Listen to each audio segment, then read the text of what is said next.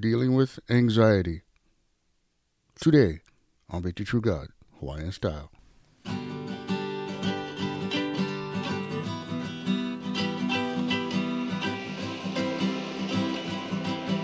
Aloha Monday, everybody. I'm your host, Brother Mel, also known as Ida Cat, and I'd like to say thanks for listening to the show.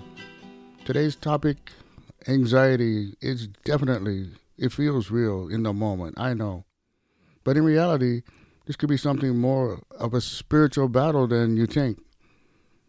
We read in Philippians 4, 6, and 7, do not be anxious about anything, but in everything, with prayer and petition, and in thanksgiving, we present our requests to God.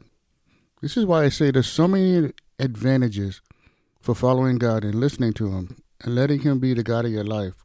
You don't have to worry about most of the things that without God that you got to deal with. And adding that to your life, would be such a great benefit. We also read in 1 Peter 5:7 where it says, cast all your anxiety on Him because He cares about you. And I tell you again, guys, anxiety is something that if you could cast all of them, not a few, not one or two, but all of them, I'm telling you, it just makes a huge difference in your life. I know too well. I dealt with it a little bit. And in my life, it wasn't real. It wasn't at all. It was something that ended up being like one bully tactic. And the devil guy, or demons, whatever you like call them, they would try and make it feel like, I had no control. Like they were so much more powerful than me. And I wrestled inside for a while. And finally one day I just got tired of it. And I said, look, I'm thinking to myself, bro, you sit here and you take this, and it's like everything's announced to you. Like, oh, bro, here comes, oh, bro. And it's like they work you up to this place, but then nothing can happen. And this was me as a believer. And then I finally said, you know what? Enough. That's it. I'm not taking it anymore. Seriously, I said, that's it. If you're going to do something to me, I wouldn't call them out. Do it, bro. Just do it. And then I found out, you know what, bro? Can. None of them can. I'm a believer. This is a long time ago. And I found out that they can't do anything. It's just talk. That's why I share freely right now. It's like having a cure for cancer almost. Being able to be this free and have demons no longer run your life, no longer tell you what to do, no longer have you fall in, and you see that, okay, maybe I'm not in an elevator hyperventilating, or maybe I'm not afraid of heights anymore, or maybe I'm not so worried about spiders, like every spider on the planet ready for bite me, that type of way. You get perspective, you get strength, and you can just see better. So once I got free and I figured out how to beat them, I started doing some research, and I started to find out about, what about the people that they didn't have it like me. Maybe it was harder for them. And I started looking about growing up, and a lot of this, guys, they're called coping mechanisms. They're just strategies that come from your parents from smoking time, that they teach you how to deal with trials and situations and not let them, get so far out of hand. Like when your little kid rolling around the ground on the store, demanding his way, and the mother's over there saying, oh, I just don't know what to do. I don't know. He's just, he won't listen. It's like, you thinking to yourself, bro, pick him up and tell him this is what's going to happen and straighten him up. That's what you want to say, but no can. So those who can get the kid to see something different, so those who can diffuse the situation with something else, then it works great. I believe fear is a spirit and not so much a circumstance. And I know the difference. I mean, fear is something that is real, but a circumstance is like 3 guys chasing you at midnight from one gas station. That's a real situation. That's real fear. It's right there. But it's not the same as going to a concert and being overwhelmed by the crowd and being at a mall or something and where crowds of people scare you and you just got to get out of there. That's not the same thing as guys chasing you down an alley at 2 a.m. That's a circumstance. And the other one is a spiritual. It's spiritual warfare, and it's a different thing. The challenge is you need to control the situation with Christ, the way I went to him. I tell you right now, this is surefire bugger works.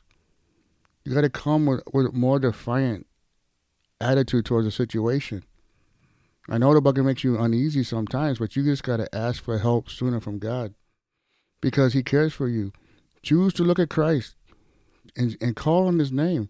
Thank him for his goodness until the pressure goes away. To say, thank you, Father God. Thank you, Jesus Christ, Jesus Christ, for saving me. Thank you for giving me this freedom to follow closely and to get it right. This is a challenge, guys. Sustain yourself. Sustain. Stay there. No more running. Just stay there and watch. For some reason, the worst thing you would think doesn't happen. It just goes away. So that's the challenge this week. The challenge is for you to watch your actions, to watch yourself closely again through every day. Judge your actions. And every night when you go to bed, tell yourself, okay, I did this good, and aim. Guys, you got to aim for something every day. Live up this week. Find out this, and test and see that this is real. Give yourself a chance to do it. And if you never trust the Lord, you're asking for help, and if you never said yes to the free gift of eternal life, here's how you can come to Christ and have your sins forgiven and have the assurance you will go to heaven when you die. And I tell you guys, I've been told this before. You know, I want to accept the Lord, but I got a couple things in my life I want to get rid of and get out before I do it. And here's the analogy I use. I say, you know, that's like being in a car wreck and I call the ambulance and you laying in the street bleeding. And when the ambulance shows up, you say, you know what, I'm a little bit too dirty to get into the ambulance. I'm going to go home and clean up and I'll meet you guys at the hospital. How's that sound? It doesn't make sense. And that's the same thing with God. Right now, God wants you to come as you are. All your pilikia and trouble, opala, that trash, he will clean you and make you whole and complete. Let him do it now. You don't have to live another moment in your own skin, in your own way. All you got to do is pray this prayer with me. Lord Jesus, I know that I am a sinner and I need a Savior. I'm sorry for my sin, Lord, and I turn from it now by faith. And I believe Jesus died to save me, and I now place my eternal destiny in your hands. In Jesus' name, amen. That is great, guys. I tell you, every time, this never gets old. I'm so glad that you went and said yes. And for those who said yes, get a hold of us at Victory True God Hawaiian Style. Let us know, and we will send you out a free Bible, and we will help you get started on this new path, this path for victory, this path of peace that is unreal. And as always, guys, I'd like to say thanks for listening. And as always, if you need a little extra help, you need answers for questions, or you just like join Victory True God Hawaiian Style, just go to the website, let us know what you need, and I, the guy, will take care of it. I tell you guys, for everybody that joins Victory True God Hawaiian Style, we got a couple stickers we like to send out. We send those out to everybody that joins because it's important. We want to give something. We're brand new here, so we're still under budget, but we like to give something that you can stick on, whatever you like, just to remind yourself that I'm doing something that is new. I'm doing something that is growing.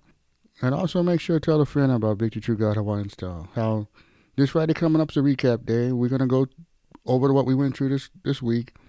And we're hoping and praying for our brothers and sisters to have victory this week. And then we just recap the week and go from there. And as always, everybody, I'd like to say, Malama Pono, everybody. Take care.